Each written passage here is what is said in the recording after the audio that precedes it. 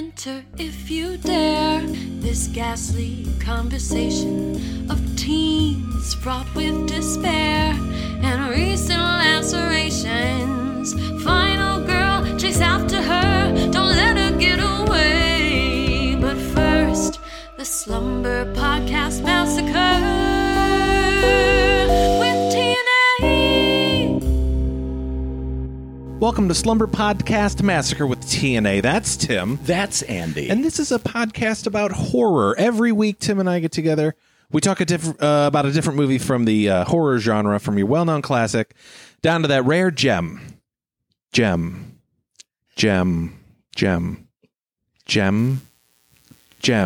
At the back of your video store shelf. This week, Tim and I are talking about the 2008 Canadian horror Pontypool. Tim, were you ever into like talk radio at any point? Like, it was kind of big when we were in high school. It had kind of a renaissance, at least in the Chicago area. I guess it doesn't have to be from that era, but you know, I wasn't at that age only because I was still reeling from my hatred of it as a kid because my dad listened to it incessantly, like in the car. Right. And it just, you know, when you're a kid, you can't really pick up on the humor. You can't pick up on the topics or if it's political or what have you. So it was kind of like, oh, man, Dad's listening to that again. So I actively didn't like it. As I got older, I started to appreciate it a bit more. But even today, as it is now, I still should probably listen to more because the funny thing is we do a podcast. Yeah. And yet I rarely listen to podcasts, which is kind of like a neo talk radio in a weird sort of way. it is. Yeah, I would say podcasting and talk radio, at least modern day talk radio, very different. There is no more like fun talk radio. It is all agenda talk radio now. Like talk radio sucks now. But like when we were in high school, I loved talk radio. Was upset like WCKG. Oh yeah. With Danny, you had Danny Bonaducci, you had Brandmeier, Kevin Matthews, like that lineup. Like that's all I did from dawn to dusk was listen to talk radio. So what do you think was what was the demise of it? Where I mean, I guess it really didn't go necessarily. It didn't take a dip, but maybe it's just the lack of people listening to the radio in general. Just no one. I don't listen to the radio anymore. Right. I mean, yeah, I listen to podcasts or Spotify in my car. Like it very rarely do I listen to the radio.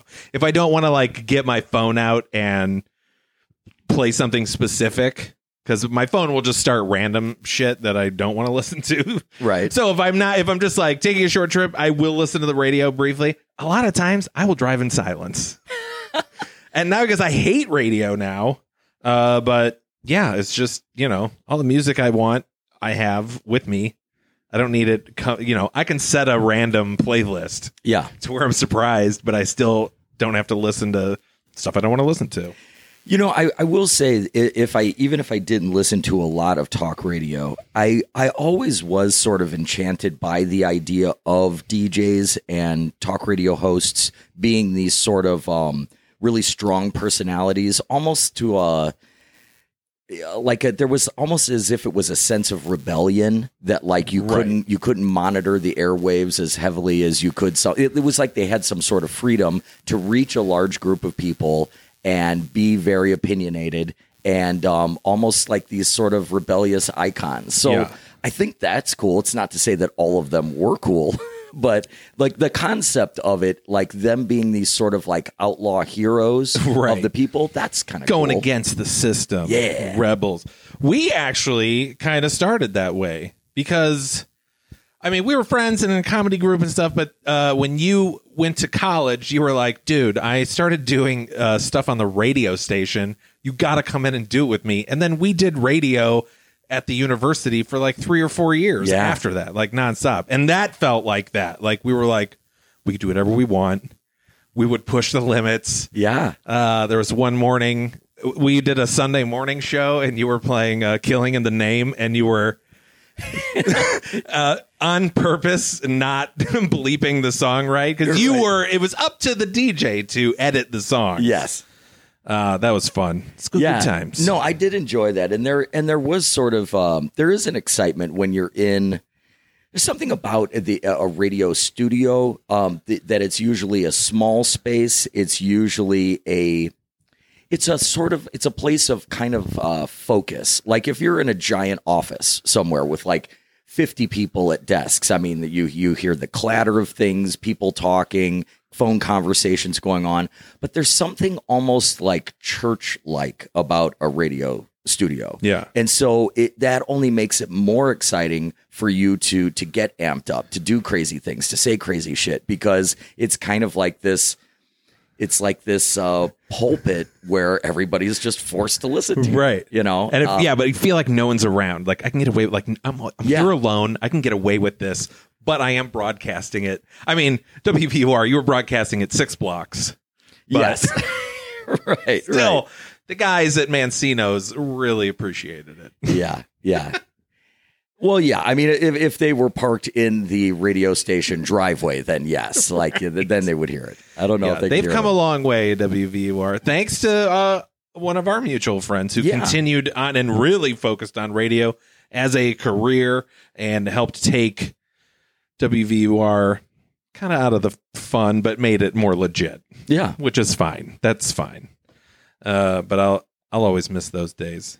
And then I have my own shit with the shock jocks in general. Oh, that's right. I lost a dream job due to a shock jock. So I was working in. I got an internship on Q101 in the mornings with the Wendy and Bill show. My first day was a Wednesday. They slated me 3 days a week. That was my schedule. So my first day was a Wednesday. I went in on that Friday, and then the next Monday. We came into, they had been fired and replaced with Man Cow, everyone's favorite honest Chicago DJ.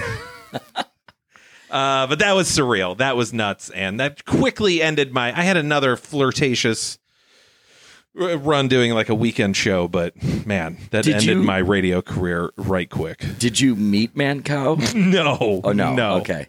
Are you sad about that? No, not at all. No, because I was not a fan of his before that. So being let go. And there was another dude that I worked with internship who stayed at Q101 and then ended up working for Man Cow. And Man Cow would do they would film their show, right? Yeah. So they're all, it's all just fake characters and it's really annoying radio. Some people love it and that's fine. I don't like it. But just seeing like that dude in the videos that they'd put out and he's wearing some dumb wig and I'm just like, Jay, what have you done? What did you do to yourself? Right. It's very depressing. Yeah, no, I have met him and I kind of that's right. And I didn't necessarily care for the guy and he was in the lobby of our theater and he was there to see for a Svengoolie appearance and he dropped his ticket and I don't think that he realized that he did. And I picked it up and I just said, here you go, Eric. And he's like, oh, it's Man Cow. And I'm like, all right, Eric. Yeah. Eric Mueller is his real name, but he's the Man Cow. Yeah. So, yeah. And he's, he was so desperate to be Howard Stern. Like, oh, yeah. His most famous for after they got divorced, like shouting him out at some third tier award show. He was like presenting at like, you almost made it, buddy. So close. Yeah, no, he just, I think that same thing that I was talking about that sort of kind of outlaw persona of DJs is something that he wanted so badly. He wanted to be that guy, that sort of like Christ figure for the masses. Yes. And just wasn't really nice enough of a human to really ever get there. I will give him credit for this, though, because he was someone who, slight political bend here. He was like for the Iraq War. That's how like long this guy's been a part of our life. But he did get waterboarded to prove it wasn't torture and immediately stopped it, sat up and was like, that's torture. That is torture. Wow. So I will give him credit for that. Good on you, Eric Mueller. Because Sean Hannity's still waiting for, he promised to do it as well and never has done it. But yeah, good on him. I don't want to get waterboarded, but I do believe it's torture, so I don't need to prove it. Real quick, what is waterboarding again? Like, I know it's the term. like you are slightly, so you're laid on your back, but you're slightly tipped backwards, and then a damp cloth is put over your face. Mm-hmm. Do not do this at home, anyone, please. Like, people fucked around with this and really fucked themselves up when waterboarding was a buzzword on the news. But so you're slightly tilted back with a damp cloth on your face, and then they will pour water over that. So it's running like up into your nose and stuff. So your brain thinks that you are drowning when you're not. But you can, if done incorrectly as well. That's why do not do it at home. You can kill someone doing it. But if you know how to do it, it's terrible. It's terrible. Man, something we shouldn't do. Who thought of that? Right, yeah. Some guy got a pat on the back for coming up with that. Fuck it. Anyway, all right, off of that. Let's talk about things that aren't torturous. Right, yes. It's Pontypool from 2008. Not torturous at all. This was written by Tony Burgess. It was directed by Bruce McDonald. It stars Stephen McHattie, Lisa Houle, and Georgina Riley. It had a budget of $1.5 million. Box office, 32,000. Yikes. But that, I think, they probably made it back, because this is kind of it's a cult classic, they call it. Yeah. Let's hit Nance some real quick. Aging shock jock Grant Mazzy has shocked himself all the way down to the overnight slot on the local station for the small Canadian town of Pontypool. The shift starts normally enough, school closings and some banter with the production team, but when Kenny Loney calls in with a report on a riot at the office of Dr. Mendez, the night turns into a slowly unraveling mystery of a deadly virus that's taking over the town of Pontypool. Isolated in their studio, the team tries to figure out what's happening while trying to keep their community informed and while trying to stay alive. Pontypool. Being isolated in Canada. That's doubling your dosage there. Right.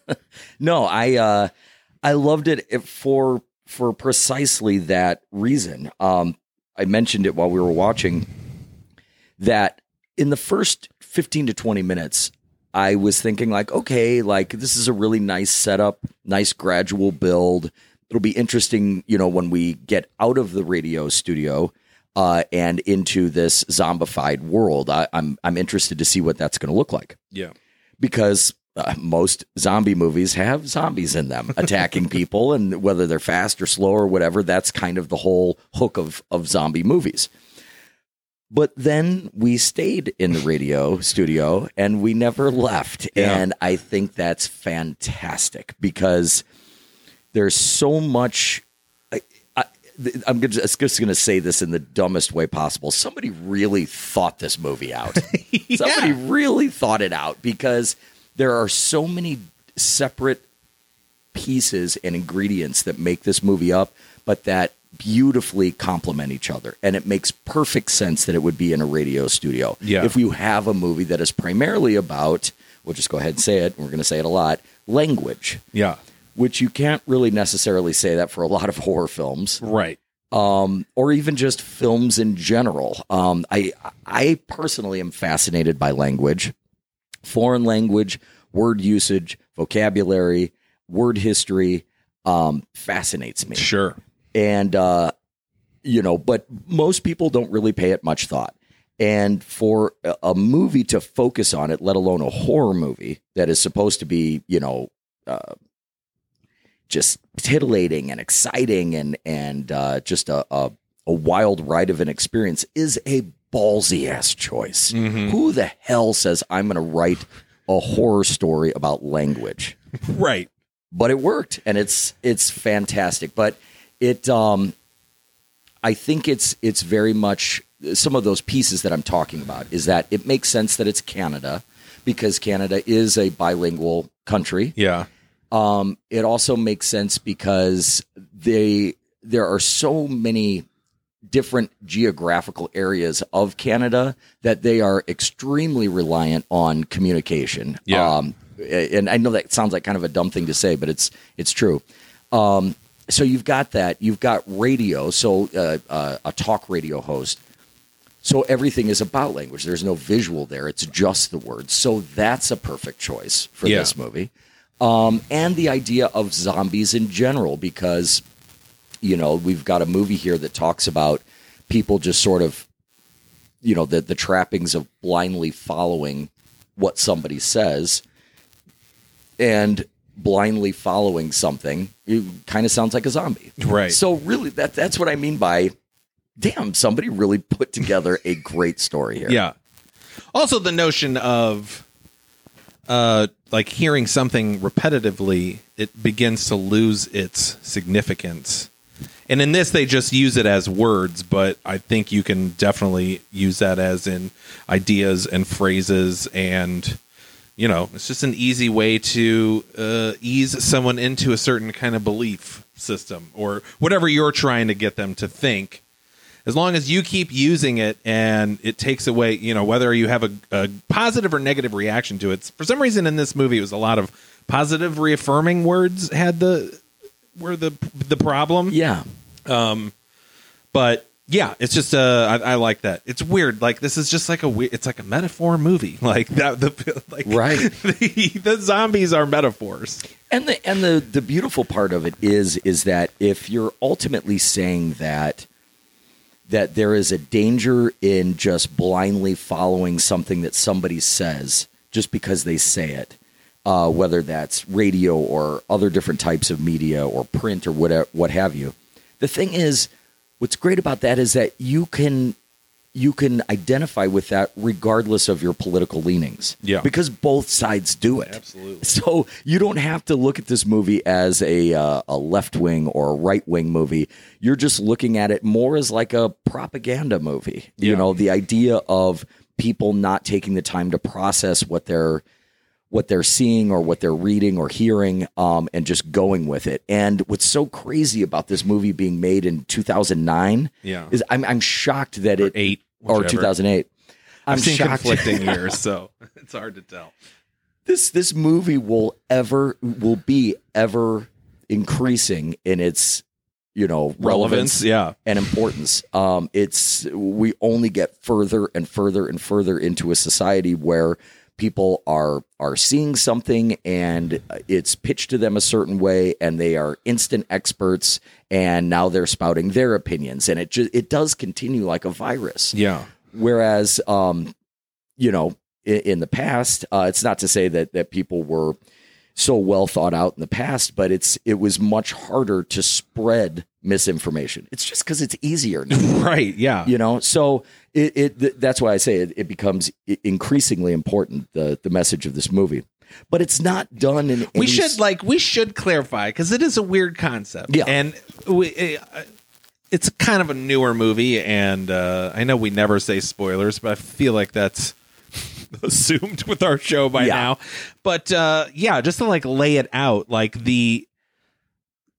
they're not zombies. They are. Oh, and here's what I found out, because we were watching the credits and I was like, oh, there were 5 people credited as conversationalists. Yep. Those are the zombies. Yeah. Okay. Yeah. So they are conversationalists, are the zombies in this movie. And literally what the plague is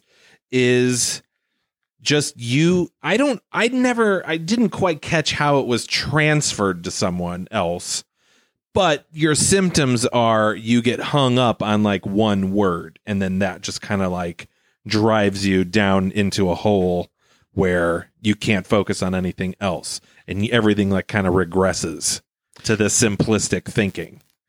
So yeah, that is the plague. Yeah, so to be very clear about it. There's and one thing that it is explained very well out of a blue by a doctor who shows up right out of nowhere.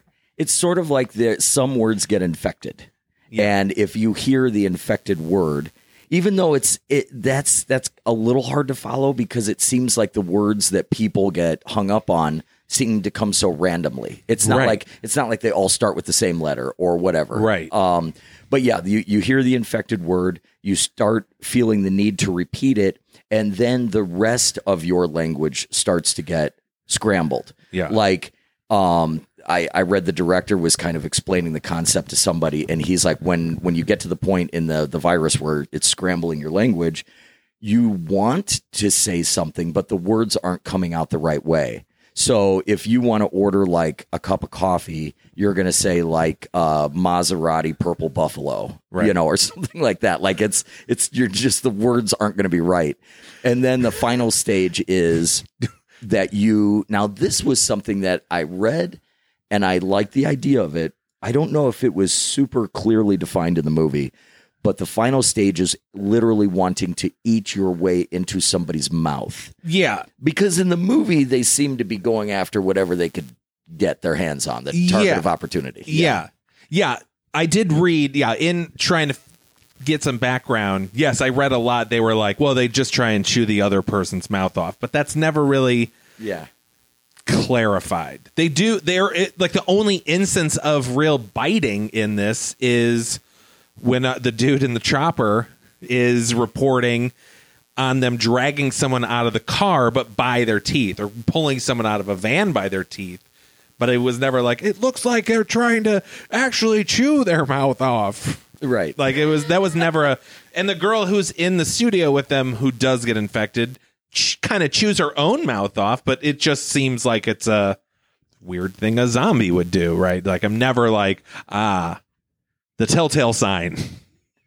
Just that phrase of chewing your own mouth off. Right. Wow. But she does. I mean, she she just kind of gets to work on that lower lip. Yeah, you can mainly just do the lips. But. Yeah, you'd probably start with the lower lip, I would say. Yeah.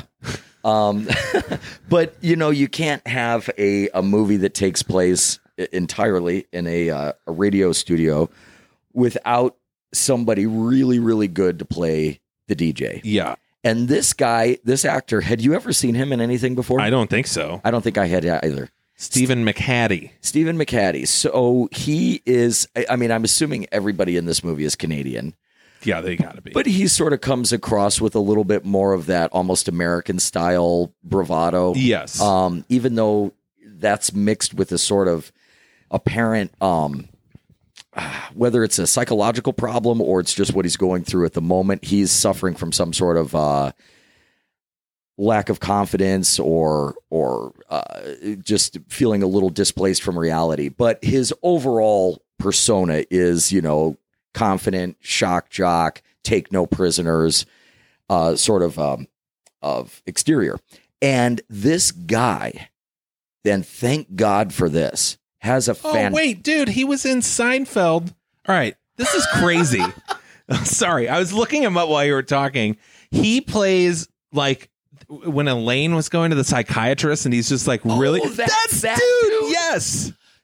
Because we found out earlier that what is her name? Lisa Houle was on an episode of Seinfeld, and just reading this, they're married. What? Yeah. Okay. He's married to Lisa Houle. Yeah. Can you scroll down? Did he play James Dean in? I saw a movie where he played James Dean early on in his career. He was the narrator of Basketball as well. I saw that by myself in the theater. No one wanted to come with me. Wow. Yeah, no, I've seen that guy. Yeah, I know. Crazy. He is a great actor. Yeah. Wow, he's got quite a filmography. Yeah. And he's got, and even in addition to being a great actor, he's got a wonderful voice. That's why I don't know why I didn't look up his life before this, but I was curious. I'm like, he had to have done radio or something, because he is a natural in the booth. Yeah. As we say in the biz. And that's what's so great about him is that, and whether I'd like to go ahead and just give him credit that this was on purpose. Maybe he was doing this good of a job of acting, but he not only seems more confident in the person that he is when he's on the air versus scenes when he's not on the air. Yeah.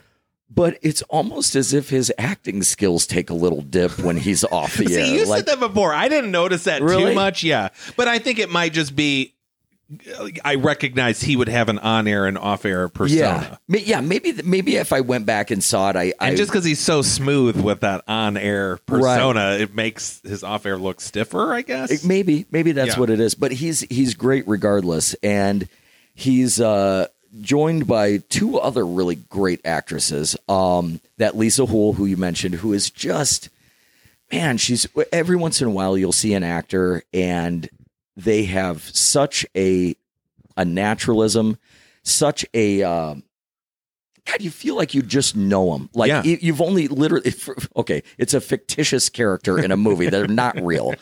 But they're doing such a good job with it that you're like, yeah, I know everything about this person. Yeah. Like just by seeing what you see on screen. And so she's wonderful. The sound engineer, played by Georgina. Yes, Georgina Riley. Yeah. Also excellent. Although I will say, something that I thought was kind of interesting is that when we first meet Grant, our DJ, and he comes into the studio early in the morning, there's an exchange with between himself and Laurel Ann, the sound engineer. And it kind of felt like there was going to be something else there. I'm not sure what that exchange was. I felt there was a familiarity there. So I was unclear on how long he had been working there. Not long at all. Right. Was this his first day? It kind of felt that way. like yeah, that. I'm not sure. Yeah. But it was new there, which is another thing I liked. And it's something I had thought about afterwards was because this is, as you said, like, oh, people probably don't listen to the radio as much before. And just to use Mancow as another example, like there was a guy, although he had insane popularity in the 90s and a little bit of the 2000s, the last 10 years, that guy has like ping ponged around to every radio station in Chicago. And it's always, every time it's like, hey, we got Mancow now, and hopes people will be like, whoa, Mancow's back. It's like, no, he's always been on. Just no one cared anymore, you know? But so, yeah, this guy is he's got that shock jock shtick, which he still tries doing here. And the producer's like, okay, like we're just doing school closings, you know, like this is Canada. Yeah. Like he can't help it, but it's like, he has like, that type of DJ is not wanted anymore in radio. So he's like, the only fucking job he can get now is this overnight in this like dinky station, right? Broadcasting from a church. They don't even have a station. Yeah. And you know, what I really like about that character is that, you know, we keep referring to him as like a shock jock, because that is what they were going for. But what I really like was that they didn't make him so over the top and like almost circus like, you know, like, and that's the other thing I was going to say. He was never like, I used to be huge. Like, what am I doing here now? Like, he's pretty much, it seems like he's accepted it and is still just doing what he likes to do, which is radio. Yeah. And while he has, it is kind of cute that he has his little sound effect things, like a couple of little gadgets on, you know, on the, at the controls there that he uses, but it's not like that wacky morning show type shtick. Right. Yeah. So that's pretty cool. But yeah, there are probably a couple holdovers from when he had slide whistles and right. Who knows what kind of morning show he had. Yeah. You know, it's funny to me how, because the whole thing was on accident, that how zombie movies are apparently the platform for social commentary in horror. Right. And it's so funny because it's all by accident, because everybody traces it back to George Romero casting a black lead in Night of the Living Dead, when the only reason why he cast him was because he was the best actor there. Right. It had nothing to do with the fact that he was black. But people sort of saw that as a bold move, and so they kind of prescribed this social commentary to that movie, which I suppose there might be some. I think he was just setting out to make a horror movie. Yeah. But something about zombies and politics really seems to mix. And I think it's because I wrote this down. I was just checking to see what I wrote, but I think this captures it. You'd think that the focus of a zombie movie is becoming or being a zombie. But what makes a zombie movie so effective is that it's spending more time actually forcing you to grasp what it is to be human. Right. Because now there are stakes at hand and the chance of losing that loss of sense of self, that loss of humanity. I'm going to become something. I'm still going to be in this body, right, but I'm not going to be human anymore. So it's kind of fertile ground for social commentary because it's just basically talking about humanity in general, and the sort of like delicate balance of maintaining that. Yeah. So I guess that makes sense. So how do you feel about the new? Have you watched the new Zack Snyder zombie movie yet? Because that one has like super conscious zombies, just like I know what I am, and no, I have not haven't. seen it, so I just know there. It's like there are, and this is what I've heard. There's a bunch of subsets. Like there are some slow zombies, there are some fast zombies, there are some smart zombies. It's like Gremlins 2. Like there are some electric zombies and some vegetable zombies. Not really, but that's hilarious. We should do Gremlins 2 someday. No, I would be interested to see that. But yeah, they have like a hierarchy and like leadership and shit like that. See, that's, I don't know. I maybe I would be interested in a new take. Lord knows we got, this was actually, which was kind of flirted with in what's the one with Will Smith? Where he's the last guy alive. The I Am Legend. I Am Legend. Yeah. Yes. Yeah. So this was really the beginning. There are more vampires though, I think. Yeah. So it's okay. 2000. There's a lot of them. Yeah, they're like energy. He's one vampires. of the there's similarities there. But this was sort of the beginning of the just rage of zombie movies. Yes. So right at the beginning of the 2010s. So I would be interested to see an interesting take or a new take on it. However, I do kind of like the fact that zombies are zombies because, just sort of the mindless zombies that we know, because they are the least blamable movie villain in ever. Like even the Wolfman, who is cursed, right? Still, I mean, he's looking for trouble. He's looking to kill people. Yeah. And once you've got that curse, like it's up to you to protect others. Yes. Yeah. But zombies, I mean, it's not their fault. Right. They didn't choose this. And they're probably not processing that much thought as it is.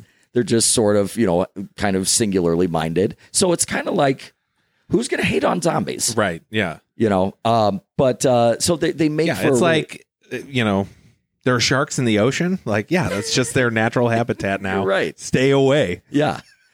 They're just acting on instinct. Yeah. So just kill them all. Whoa. Oh, wait. No. Yeah. Don't zombies. Do that. Yeah. Save the sharks. Kill the humans. Right. Zombie sharks. Yes. Maybe. Depends. But now we're in a gray area debate here, man. So, in talking about this and it being that fertile ground for political views and the usual preachiness that I tend to avoid, there's not a lot of that here. It's really more building tension, and they do a great job of.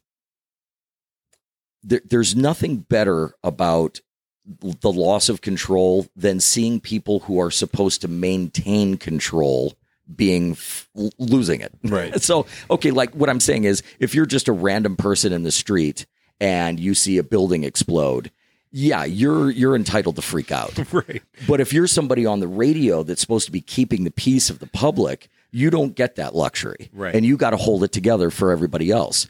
So that just makes it that much more tense when you start to see things unraveling and these reports are coming into the radio studio of these crazy things happening. And in the beginning, they're kind of tempering it with like, oh, this is crazy. Yeah. Like, it's funny. Like, we're getting pranked. We're getting punked. Right. Remember that show? I do. But yeah, and that's what I liked a lot about this. Like, it was the most tense because, like, the first half of the movie, or third-ish, I guess, is just them in the studio before the doctor introduces himself and starts explaining everything. Everything up to before that, it's like legit just them in the sound booth talking to people on the phone. And like some of that shit gets so intense when they're talking to the guy in the chopper, who's not a guy in a chopper. He just has some sound effects because they're a very small budget station, but they know how to dress it up. There's one point where he's reporting on the group that are pulling people out of the van with their teeth. And he's like, but still, it's like visceral. He's like, oh my God, he's reacting to it. And just him being like, oh, they heard me do that. Oh God, one of them turned this way. Like that is like one of my nightmares. Like, and I think we talked about it in one of the Friday movies in 6 maybe, where like the guy just comes and is like looking, and then all of a sudden when the villain just turns to look at you and you're like, oh shit, all right, now I'm done. I was just an observer, now I am involved here. Yes. But yeah, like hearing it, like it's scary enough seeing that scene, like Jason seeing a guy and knowing, but just hearing a guy relay it on the phone I was like, oh fuck, this guy is done. Yeah, it's kind of like a horror movie version of that poor dude who gave the commentary for the Hindenburg. But if the Hindenburg had been like a killer, like this slowly turned and like looked at him in the sky, like instead of blowing up, you know, that like, oh no, that blimp looked right at me. Oh God. So it's kind of like that. And it's great because it feels so much more desperate. It's one thing if you see the guy in the studio screaming for his life. We're watching that. We can wrap our minds around that. But when our brains have to be the special effects team, and we're envisioning what is happening with this guy, and we can't help him. Yeah. Not that we can help him when we're watching a screen, but it feels like we're a little bit closer. Yeah. Like we're at least there in the room with you. But when we hear that distanced, just hopelessness and fear, it's that much more affecting. Yeah. Yeah. And he's excellent. But you know what's funny is, and they mentioned it, or you kind of mentioned it a little bit ago, talking about how in the beginning they were thinking like, oh, maybe this is a prank, you know, or these aren't really real reports. So you catch yourself even up until pretty late in the movie wondering, well, is it real? And now it's like a sort of, I don't know, it's a trapping for me now because fucking Driller Killer. It's like, you know, you were those real? Yeah, you planted the seed of like, okay, did any of those murders happen? And now pretty much every horror movie I watch, I'm like, is any of this actually happening? I don't even know what to believe anymore. But this movie does a great job of that. But you can't help but think that because of the nature of the fact that we have no idea what's going on out there. Right. And that's what makes it so successful. But I did think it was kind of interesting. I mean, once they all show up, you're like, oh, this is real. Oh, yes. Okay. Yeah. When a young lady is biting her lower lip off, then you're like, something might be up, you know? But no, it's really interesting. One little, and this is just a blip that doesn't even really matter because, like you said, apparently they're married in real life, so I guess it's fine. Did you feel a little weird about what I perceive to be an age difference between Grant and Sydney, and the fact that now I know when they kiss at the end, it's sort of it's a very specific incident, incident for a very specific purpose. But did you? I don't know. I wonder if we're still doing that. Like, is Hollywood or the movie making public still pairing dudes with girls that are like 30 years younger than they are? Right. I don't know. I didn't feel there was too much of an age discrepancy with them. That didn't trigger me. Really? With No? anything. Okay. It was not like Halloween 3, like where's a 50-year-old and a 20-year-old. But yeah, no, I didn't even think about that. To me, it was just like, I got no sexual tension from them up to this point anyway. So for that to be like, for a kiss to be the thing that kind of cures her, right? I don't know. Now let's talk for. And then when a kiss, wouldn't she react negatively to a kiss because she thought kiss was kill then, or kill was kiss? Yeah, it's like how. So I'd be like, dude, don't kiss me. Right. Yeah. How circular is that logic? Right. Oh no, she says kill me. She does. That's true. Yeah. All right. And then which is pretty cool. Yeah. But I did think of everything. Never mind. No, I mean, I will say for a movie that has such like loose rules and nothing real specific, like I've said, sometimes that helps more if you don't explain stuff and leave it a little vague. So when you try to explain it and go against those rules, that's when I have an issue. So this movie really didn't do that too much. There is a lot of, I mentioned the doctor come in, and we'll just like, if you know the term Deus Ex Machina, like that's this. Like if you've ever heard that term, that's who this guy is. Someone who just shows up out of the blue and is able to explain everything to you without anyone really having to discover it. Like this guy just shows up and is just like, oh, it's a virus transferred through language. Just after hearing one person talk once, essentially, he's just like, and she has to suicide herself into someone. Like, dude, this has been happening for 15 minutes. Like, no way you've assessed this much about how this fucking thing works. That's my only issue was this doctor, but he was fine. It's a little convenient that way. It's true.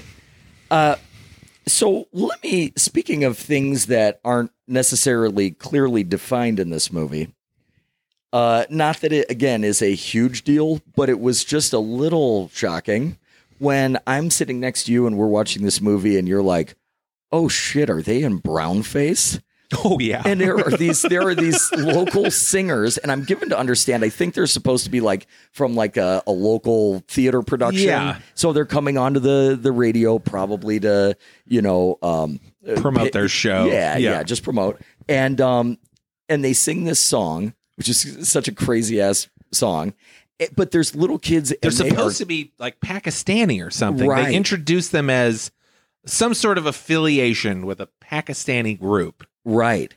And the thing is, it's radio. So why did you, even if in your production you make the mistake of putting these kids in brownface for when you actually do it live, why did you put them in brownface to come to the studio? Right. And we don't mean like brownface like you're like, oh, that's a kid who is probably wearing like a white kid.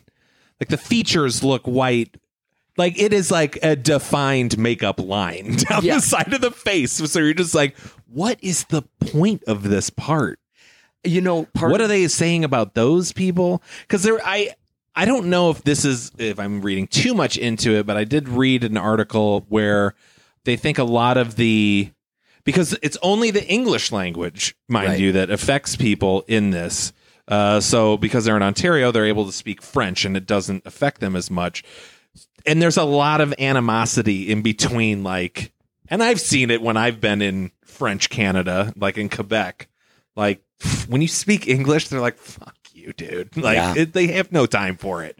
So it's like, but again, I don't know how you build in the Pakistani part to it. I don't understand how that, because as I was getting to, yes, there is like a rift in that. So it's like people who speak English suck. And they're their main part of the misinformation problem, right? And maybe it was something, funny enough, it might have just been a comment on like the standards or levels of, professionalism of community theater in rural Canada. Yeah, okay. Yeah, that's possible. Like if you want to do a play about like people from anywhere other than Canada, then I'm sure their hearts were in the right place. Like people from Pakistan are brown. Right. Brown. This is a Canadian accent. Yeah. And so, I just, when it was happening, it was so bizarre. Yeah. Well, number one, too, because like you weren't really used to seeing anybody else in the movie. Because I really totally forgot those people even showed up. But it is like a weird, you're like, why are these people here? Are they going to be integral? No. They just kind of come in and do their thing. The brown-faced girl shows up later for whatever reason. She's now like sleeping inside the studio. So which is never explained. I don't know. It does give us it presents the opportunity for us to have somebody who is infected go after people. And a good opportunity to have two adults beat the fuck out of a little kid. Yeah, right. Yes. Yeah, that happens. I turned to you and I was like, they stamped out racism. Right. Yeah, it's one thing. Yeah, two adults beating a kid, not like each of them, but at the same time, like concurrently beating them. No, it's interesting though. Speaking of that, because there isn't a ton of violence in this movie. No, there isn't a ton of action in that way. so much so that when it does happen, it feels very real because we haven't been kind of like the point of the movie. We haven't been desensitized to it. Yeah.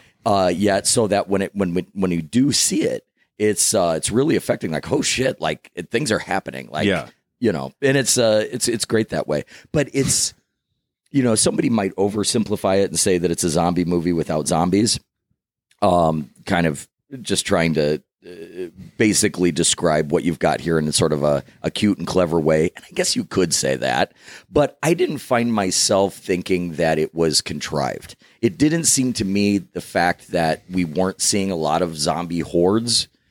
That didn't seem like they were trying to be too cool for school. Like It seemed to make sense because they are in a very isolated place. When you're, like you would know, in a radio studio, you can't just have people waltzing in and out. It's like unsettling when someone walks in because it's so quiet except for whatever noise you're making. Right. Hearing anything else in a radio station is creepy, especially when you're doing a night show. That's the worst. Yeah.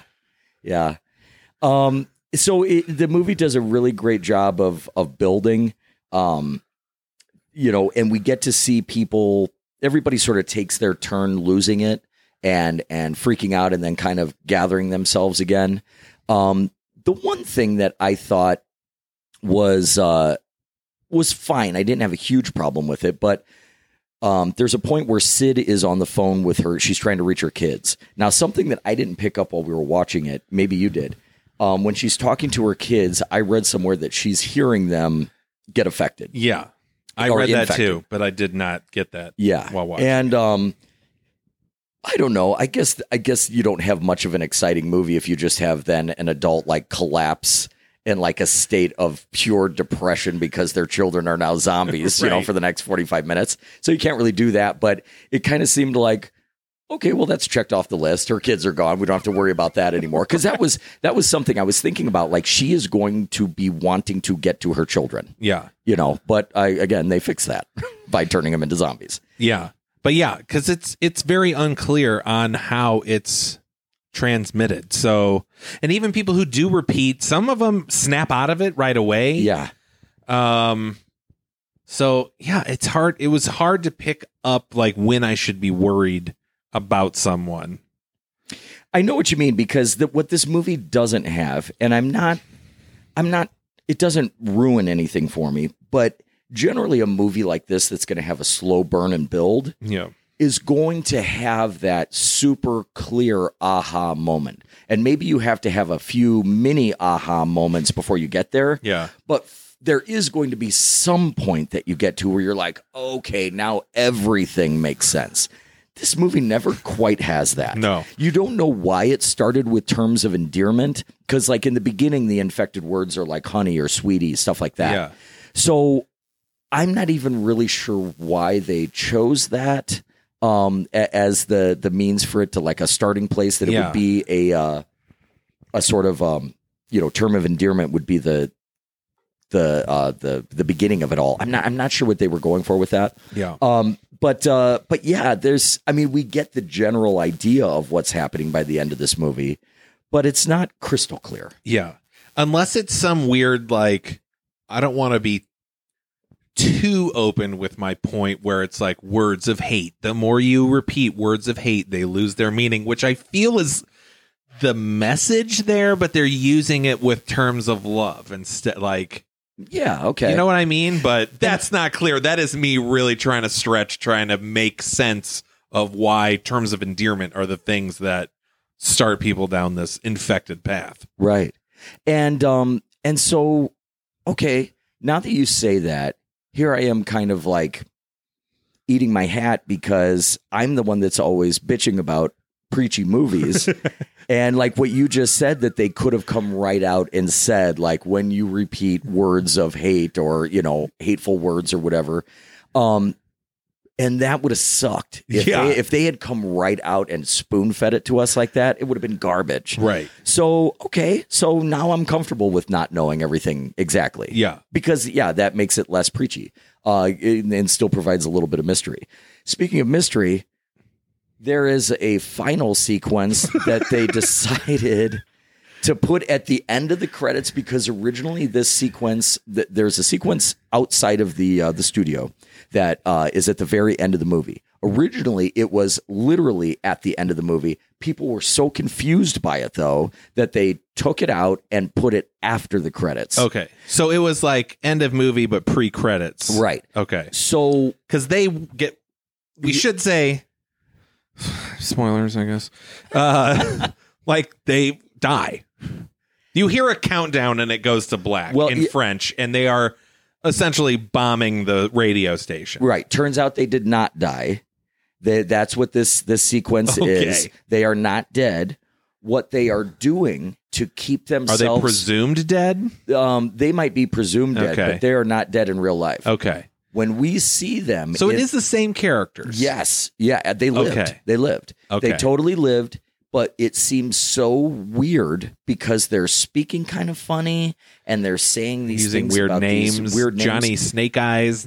What this is his name now or whatever. And trust me, I'm not saying that I'm smart enough to pick this up. I had to read about it to figure out what was happening. Because I read about it and I still do not understand what the hell is happening. In a continued effort to keep themselves from being affected, but being able to speak English, because their French is limited. Fuck speaking French. Yeah. They have to have this sort of like poetic, nonsensical way of referring to each other to continually keep themselves vaccinated from the virus of the language. So they speak in these strange ways. They don't necessarily say exactly what they mean. They call each other by different names. They have different personas. So everything is always constantly new. Yeah. That way they can't get infected. Interesting. Just learn French, for crying out loud. Or that sounds like such a pain in the... I'm going to invent my own language instead of just doing one I can then converse with other people with. It's not like you're asking an American to learn French, which is completely right. They unreasonable. already kind of knew French. Yeah, right. That's their thing. Yeah, it's not like they just need a refresher on French and they're fine. Right. But no, they created like they're twins and have their own Google language. I guess from what I heard about something the director said, I don't know. I didn't realize this. I guess there are, there's a little bit of a rift there between the French-speaking and the English-speaking Canadian residents. Yeah. And I don't know much of anything about that, but he's definitely playing with that a little bit in this. And also the reason why they asked him why he wanted English to be the only language that's affected, and kind of funny enough, he's just said, well, he's like, it might have something to do with the fact that my, family is Scottish. And it's just another way to say fuck you to the English. I'm like, all right, I'll go with that. So that's kind of fun. I thought it was going to be some like bigger, loftier thing about the English speaking world and the evils of these people. But it's like, no, it's just he fucking hates the English. Yeah. So good on him. But yeah, no, it's a movie that says a lot. It's a movie that plays with not so much the happenings of the book, which is entitled Pontypool Changes Everything. They really were more inspired by the Orson Welles 1930s broadcast of War of the Worlds, where a seemingly normal broadcast is interrupted by an alien invasion. And that is about the coolest damn thing that ever happened in entertainment anywhere. Yeah. And I'm surprised that it doesn't have, you'll see it referenced in plenty of things, but it's so super cool that Orson Welles did that and freaked people out for real that I'm surprised more movies haven't kind of jumped on that. Yeah. But this like movie, Blair Witch is like the only one. And it kind of worked. And if you were around when Blair Witch and any of the hype that you heard about Blair Witch, like magnify that by 20, and that's how like War of the Worlds was impacted. People freaked out. Yeah. And they were more simple-minded back then too. Yes. So easy to manipulate. But yeah, if there is an overall message here that like we're talking about, it is to consider the information that you're taking in. Just consider it. Like just take the time to verify something. take the time to even know if it's important to you. Sometimes I think people hear things and then they think, well, that sounds like a noble thing to say. Sure. So I'm going to repeat it myself. But it's like, guess what? If you don't care about it, you don't really have to say it again. Right, you know, like yeah. it's fine that person said it. You don't have to say it too. Right. You know, and nobody's looking at you saying, well, actually, I take this back. Some people do this. Some people might look at you and say, well, why aren't you saying the thing? Why aren't you condemning the bad thing? And it's like, well, there's plenty of other people doing it for me. Like, it's not to say that you don't believe that. Do you know the Dave Chappelle routine was Ja Rule thing? No. Oh, that's kind of become the meme now, where he does a whole bit about, I don't even remember the event it was, and they were like, well, so we're going to talk to Ja Rule about it, and he's like, well, who the fuck cares what Ja Rule thinks about this? So that's kind of the meme now. It's like anytime there's some insane dust up, no matter what it is, like, yeah, but what does Ja Rule think about it? Like, that's essentially what you're saying. Like, yeah, it's exactly what I'm saying. And the thing is, like, yeah, I mean, you just, I don't know. I think that there's something amazing about the amount of information that is available to us now.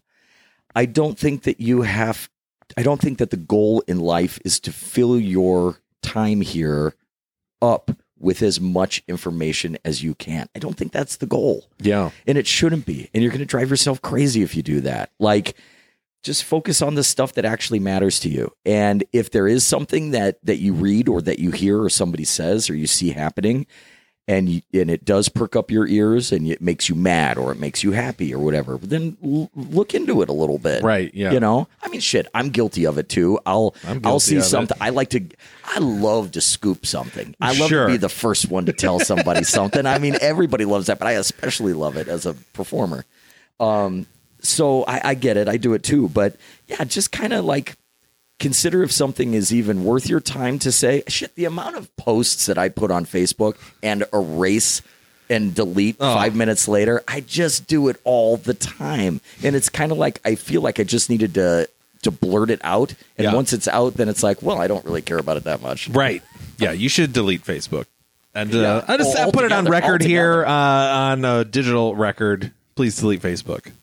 But I do the same thing. There are so many, like, Reddit comments I'll type out, and I'll just be like, delete. Why? Even if you no one gives a shit what I have to say it. about this. Oh yeah, especially when I spend a lot of time writing it. That I'm like, it's lost its meaning to me already. Like, who the fuck cares what I have to say? Right. And maybe that's the point here, is that it's not that people don't have important things to say.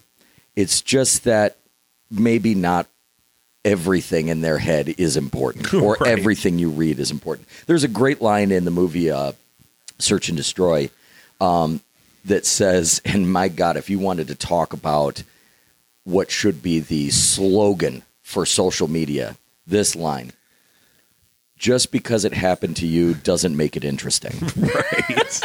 And man alive, I mean, we could all, tell ourselves that every morning and just kind of remind ourselves of that. We could use it. But I think that's what this movie is getting across. It's not even saying that, like, this specific thing is bad or this specific thing is good. It's just saying consider things a little bit. Yeah. Look into it a little bit. Don't just mindlessly subscribe to something. And I think that's great advice. It is. Yeah. Good job, Canada. They always know how to do it. Sorry about the acid rain. That's on us. I'm a little late in that apology, but yeah, acid rain, man. Yeah, they were upset about that. Yeah, well, and yeah, I haven't heard much about it, so I guess we fixed it. Kind of. You know whose fault it was? It was all the states out east. Oh no, that said we don't want to have our unsightly power stations. So they actually made places in the Midwest. They bought the power from the places in the Midwest and said, you build the towers and things there. Yeah. And the Midwest is like, okay, we'll do that. And guess what? Go fuck yourself, because we're going to build them so tall that all the whatever pollution is going to pass right over us and back onto you. So blame, Massachusetts. Yeah. Well, based on the air quality I deal with every day, we also failed ourselves. Also gotcha, East Coast. Yeah, we're used to inhaling iron filings on a daily basis here in the Chicagoland, so it's fine. But no, Canada, man. Don't you sometimes just catch yourself in the middle of the day being like, I'm glad Canada exists? Yeah, I mean, it's usually a morning thought, but yeah. I like Canada. I've only really driven through it, but I have no issues with Canada.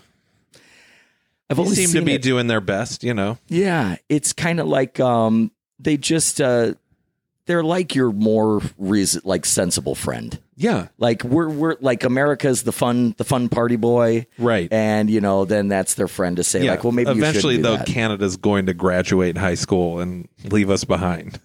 Yeah, could happen. Could happen. But there's always reruns of Degrassi Junior High, Degrassi The Next Generation, Degrassi The Next Class. I'm a huge fan. Yeah. Have we done anything Canadian that we didn't like? That's a great question. I think we've Happy Birthday to Me. I liked that, though. I keep bringing that up. And while it was convoluted while I watched it, I love that movie. Actually. And so that... now I'm getting so good. So that was Canadian, decidedly Canadian. You're thinking of The Mutilator. I'm thinking of The Mutilator. Was Canadian, is not. Also, April Fool's Day seems Canadian. Yes, but it is not. Yeah, it could be Canadian if it wanted it. Yes, yeah. Like if they cast Canadian if you got a couple drinks in it, like you could convince it that it was Canadian. Right. Yeah. Yeah. No, we've loved everything that's come out of there. Yeah. Well. Surprising that came up because guess what we're doing next week? Are we ready to wrap this up? Yeah, I feel like we don't need. Well, the whole purpose of this movie is that you don't have to say every word that comes. Yeah, into your I'm trying mind. to think of what else I want. I mean, I guess we didn't cover. We kind of alluded to it. They kind of realized that if you can muddle the meaning of something, that will help cure you. So yeah, when Sydney is. She gets caught up on the word kill. We brought that up earlier. Mm-hmm. They change it to kiss. So you flip the meaning. So they kind of have a whole bit where there probably was some improv here. My wife asked if there was some improv in this movie where it's like they're just doing like word not even like they're doing like word disassociation. Like, yes. He'll throw out a word and then Sydney will just throw out another random, like cheese, air pollution, like that. I loved that scene, by the way. Yeah, that was cool. It was just, again, as somebody who loves language, like kind of seeing it sort of handled in such a chaotic way it was exciting. Well, and here's the other point. Here's the main point I was trying to make that we didn't really bring up is there is kind of this underlying thing throughout it where they're constantly like, should we keep broadcasting? Like, are we part of the problem right now? Because we keep talking about this over the airwaves. Right. And everyone's like, yeah, probably, but we do have a job to do. Like, right. That might just be a whole comment on media, and we could go down a whole other rabbit hole, which we don't need to go down that rabbit hole. Right. Yeah.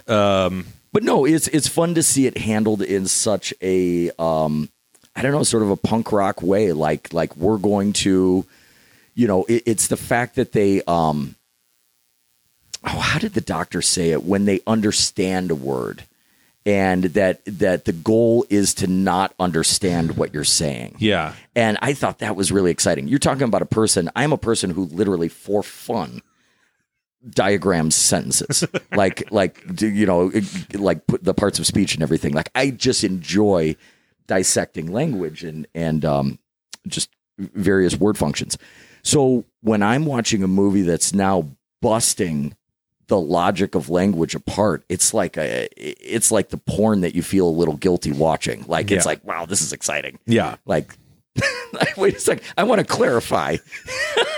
I don't watch anything illegal or harmful to others. Only concentrate. I have to really clarify that. Heard the words came out of my mouth, and here I am saying too much. But no one would suspect otherwise, Tim. But no, it is a strong ass recommend from me. It might not be much of a pearl clutcher. No. But it's fascinating. Not a party movie. It's one you're just going to want to sit down and watch. Yeah, when you're ready to sit down and watch something really new and fresh. Yeah. This would be a great one. Yeah, I recommend too. It was a lot better than I thought it was going to be. I was really worried, like, the whole being in the radio station would wear off and then it just becomes, like, tedious and dumb. But they're able to just break it up in all the right ways. And as, like, unexpected as the conversationalist idea was, I bought into it. Like, I didn't have an issue with it. So I had a lot of fun. I like this movie. Recommend. Cool. So that's Pontypool from 2008 or 9. Next up, we're staying up north. A little Canadian director by the name of David Cronenberg. We're doing Scanners from 1981. Oh, finally. Finally, I saw this movie. Yeah, that's one. Yeah. I can't believe it took this long. But then again, you see, when a movie has an exploding head and you've seen the head explode, Right. You're like, I don't really need to see the rest of it, do I? And that's the only thing I know about the movie. That Right. I've seen that part. Yeah. So we'll talk. Is there more to talk about? I can't wait to find out. Yes. Okay. So yeah, that's next week. Scanners. Please check out our website, slumberpodcastmassacre.com. Check out our social stuff. Email us, slumberpodcast@gmail.com. A huge thank to our patrons. Got some new patrons this week. I'm Nice. pumped. Thank you. Thank you. You help make the show possible and, really give us the motivation to do it because we are ready to quit. So keep those dollars coming. No, I'm kidding. We're not. No plans on quitting yet. Tim, do you got anything else to say about Pontypool? Well, just from the very beginning when you were repeating the word gem, I just wanted to remind you that she is truly, truly, truly outrageous. God damn, now I've got it. Fuck. Truly means not. No, I can't. Failed to improv. All right, Tim, we'll see you next week. See ya.